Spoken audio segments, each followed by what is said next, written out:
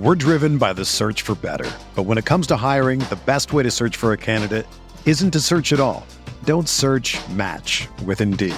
Indeed is your matching and hiring platform with over 350 million global monthly visitors, according to Indeed data, and a matching engine that helps you find quality candidates fast. Ditch the busy work. Use Indeed for scheduling, screening, and messaging so you can connect with candidates faster.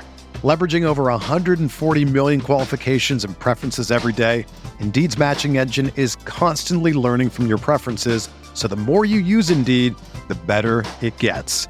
Join more than 3.5 million businesses worldwide that use Indeed to hire great talent fast. And listeners of this show will get a $75 sponsored job credit to get your jobs more visibility at Indeed.com/Blue Wire.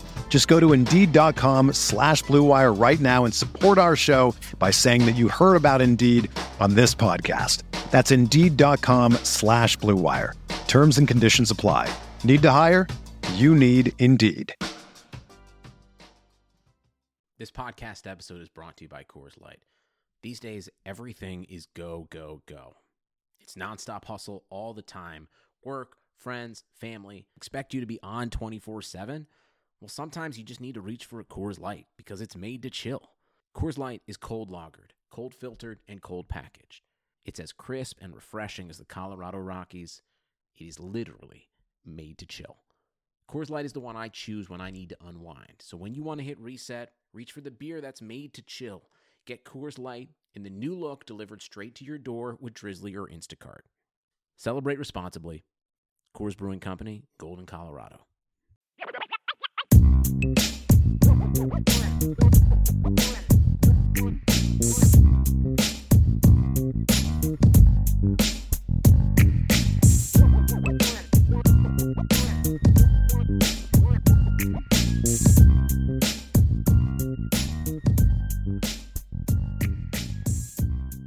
Notre Dame fans, welcome back to the Irish Breakdown Podcast Game Prediction.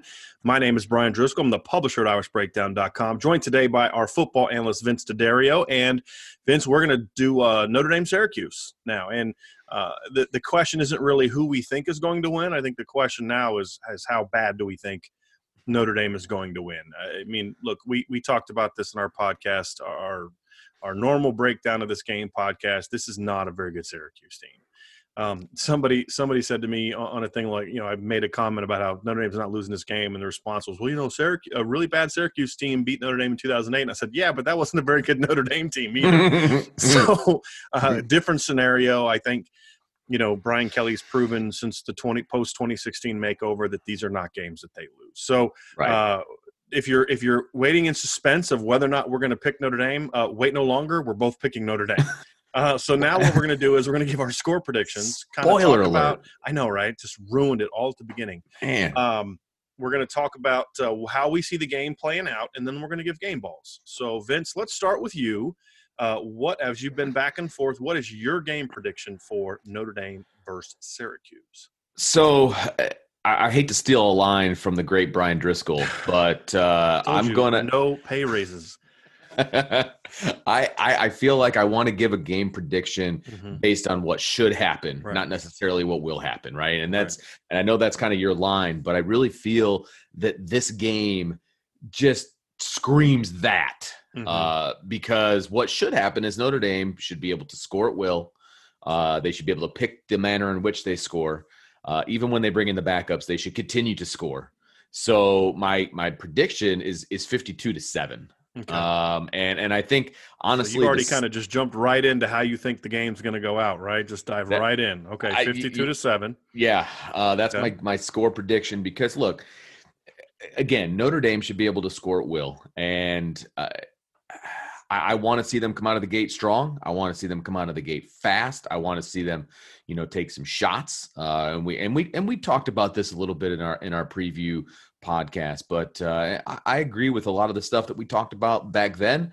And so I'm going to echo it today. I just feel like Notre Dame needs to impose their will, and they need to do it in the first half. And this game should be over at halftime. And then when they start to sprinkle in the seconds and things of that nature, that's when they need to continue running the offense. I don't Right. want to just see Drew Pine or anybody else come in just hand the ball off. You know, Right. I don't want to see that. I want to see them run the offense because you never know what can happen to Ian Book. So Brendan Clark needs to be able to prove that he can run the offense, and this is a perfect opportunity to do that. So I mean, if you can't do it now, if you can't do it against a glorified high school team, then you're not going to be able to do it against Clemson. I mean, they're not good. I mean, they're really bad. So 52-7 is how you see this game going. Yes. For me, Vince, you know, I've kind of been back and forth. For a minute, I was like, you know, I think they may come out sloppy and those kind of things. But, you know, I just really feel like this team is focused and motivated.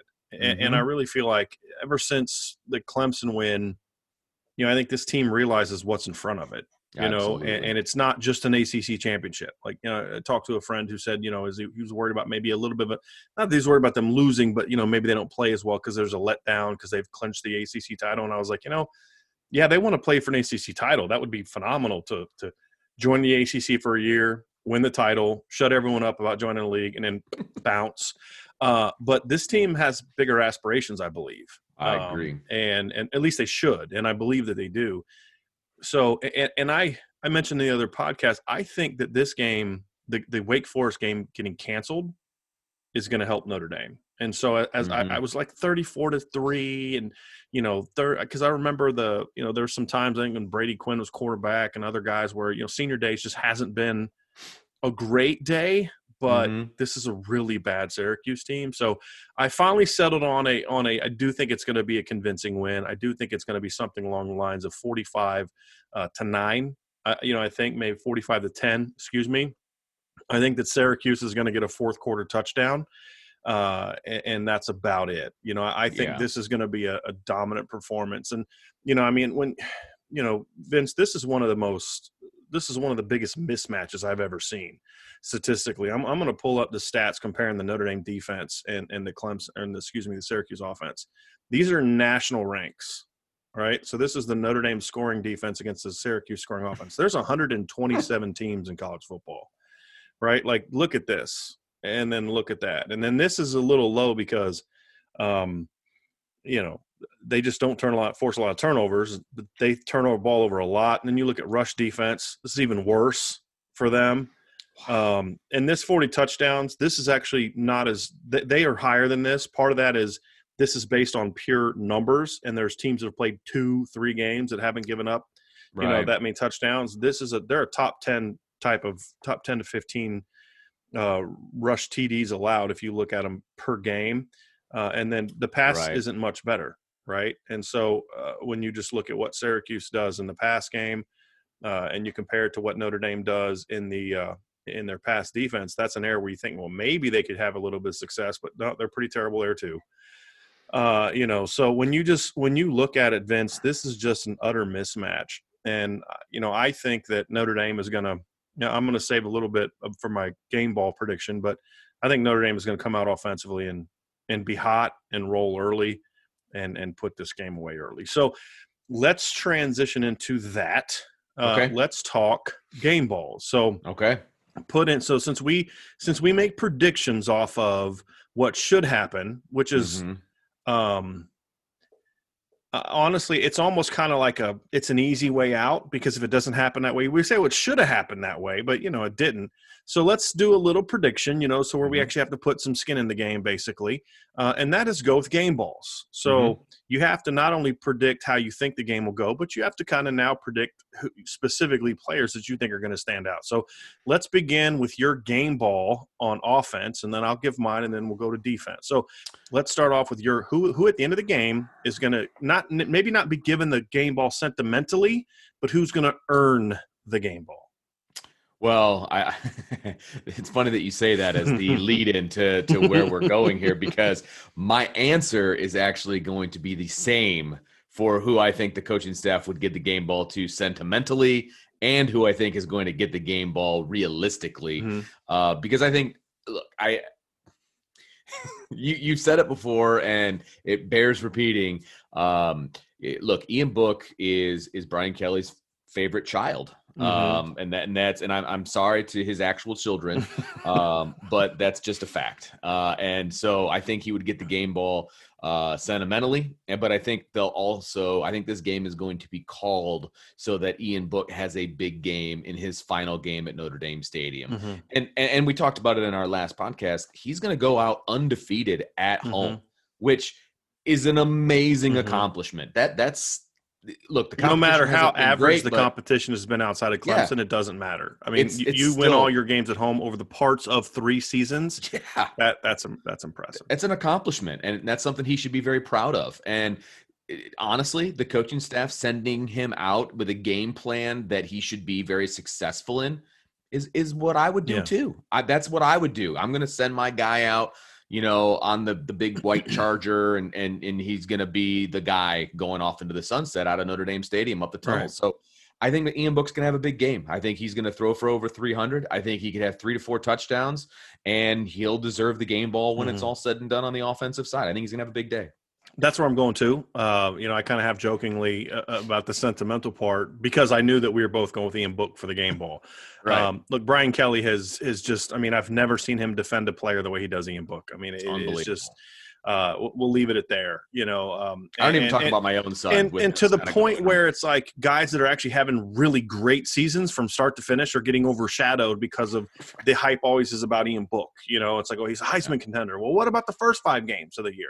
Those kind of things. But here's what the reality is now. The last 3 games, Ian Book has been outstanding. Outstanding, no doubt. And he has put the team on his shoulders in a couple games, and really for one full game that was against Boston College, but in some really big moments against Clemson, he did the same thing. When the game was on the line, a couple minutes left, you have to go 90 plus yards. I mean, he made some great plays. Yeah, played great in overtime. So he is playing hot, and I think that he is also a guy that is. Quarterbacks get a lot of criticism when they're the quarterback at Notre Dame. Ian Book, because he's played longer than every other quarterback that I've ever known, except maybe Brady Quinn, is getting even more criticism because it's over a period of several years. And so, Brian Kelly has defended him so much, it just makes me think, like, why would they then not build this game plan towards Ian having a big day? Number one, I think it's better for the team moving forward, because I think it allows them to continue working on that pass game. Look, they know they can run the ball, right? And just coming out and running it down Syracuse's throat doesn't prove anything. Yeah, exactly. It doesn't really make you better. It doesn't, there's some things I'd want to, hey, are there some concepts that we've been wanting to work on, but we just haven't been able to get them in there? If Braden Lindsey's back, there's some things I think they should do with him to kind of get him going, some screens, some things like that. So, I do think they're going to come out and build a game plan towards Ian really dominating. And I mentioned in the other podcast, I actually think it'd be cool to kind of, if they do that, and in the third quarter, maybe go down and score a touchdown and maybe come out the next series and, they're up big, 42-0 or something like that. Have them hand the ball off and then have them come off the field. Kind of like what they do in basketball a lot. Right. Have somebody run on the field. Yeah. And I'm a Broncos fan, and the Broncos actually did this in Super Bowl 33 with John Elway. So after they had clinched the game, he was out there. I think he took a knee and then ran off, and then the backup quarterback went in there and finished the game. So you could kind of get that moment, and I think that'd be really cool for Ian Book. To have that, because he is Kelly's guy. I mean, he's Kelly's guy. He's his quarterback. He's the guy he's defended. And he's the guy that's carried him the last 3 games. Other guys carried him the first 5 and last year and the year before that. But, Ian Book, to finish his career undefeated at home and then to kind of come off like that, he's had some big games at home. I think back to his first career start at home against Stanford. He was brilliant in that game. And the funny thing is he hasn't played a lot of home games. Because you go back to 2018, he didn't play against Michigan, Ball State, and Vanderbilt, right? Which were 3 sloppy wins for Notre Dame that year. And so, and then later that year he got hurt against Northwestern and didn't play against Florida State at home. So he hasn't had a ton of opportunities to play at home either. But he's had some big games even with limited opportunities. I think he only played 1 home game his first year as a starter. Wow. If I remember correctly. Because he didn't come in, and usually the schedule's front-loaded with home games. So right. Yeah, that would make sense. So he might have played in 2. I'm trying to think of another game from the 2018 season. I know there was another one, but he but he finished undefeated at home, right? And had some big games, and especially recently, Clemson. So I think that'd be a cool moment. I see him throwing for 300 plus yards, 3-4 touchdowns, and a lot of it in the first half. And then you come in and you do the different things. So we're both going Ian Book on offensive game balls. Let's go to defense, Vince. This is where I think we didn't actually talk about this one. No, we didn't. Because we just, this one, less of a storyline. So game ball for the defense, Vince. Well, here's why my game ball is going where it's going, because number one, this team can't run the ball. Mm-hmm. And Notre Dame is one of the best teams in the nation against the rush. Mm-hmm. So that front is going to dominate the run game. Yep. Second, if Syracuse wants to be good, they've got to throw the ball. I mean, this is a quarterback-driven offense. They have to try to throw the ball. They're going to try to get the deep ball. They're going to try to get the big play against Notre Dame. And the only way to do that is to go up and over the top, which means they're going to have to sit in the pocket for a minute and try to make that happen. Well, that's where guys like Dalen Hayes, I think he's going to dominate in the run game, and I think he's going to pick up a couple sacks because I think there's going to be like a big bullseye on whatever quarterback they want to throw in there. I don't know who their quarterback is going to be at this point in time. I mean, right. I feel bad for their quarterbacks. That's what I'm saying. But whoever it is going to have a big bullseye, and number 9 is just going to be like the bull, just going right at that thing. So I just think number 9 is going to have a big day. And since it's also his last game at Notre Dame State, I could see him getting the game ball on defense. And I think when you look at what Dalen has done at Notre Dame off the field, and not just based on what happened this summer with the social justice stuff, but you just go back to his whole career. He's always been heavily involved in the community, big time into the outreach programs. I mean, it'd be kind of cool to have him kind of have a similar moment to Ian Book, but I just don't think that they're going to think about that the way that they do about possibly doing that for Ian Book. I thought we were going to go – so you went all sentimental on me. I guess I did. And then you also – you picked the 2 hottest guys on the team as well. Yes. I mean, Dalen Hayes starting with the Georgia Tech game has really second half against Clemson. I thought Dalen was making some plays, but then overtime he makes the big sack.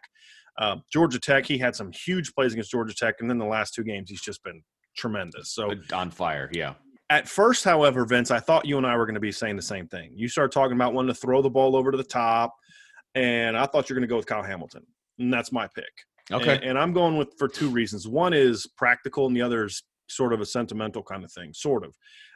Practically, I do like you said, they're gonna throw the ball, especially if Notre Dame does what we think they're going to do offensively, which is come out and just put points on the board early. They're going to have to. They're going to have to throw the ball, and I see Kyle Hamilton being a guy that's going to lay out some crossing routes. He's going to lay out some guys on screen plays, and I think he's going to have a pick or 2.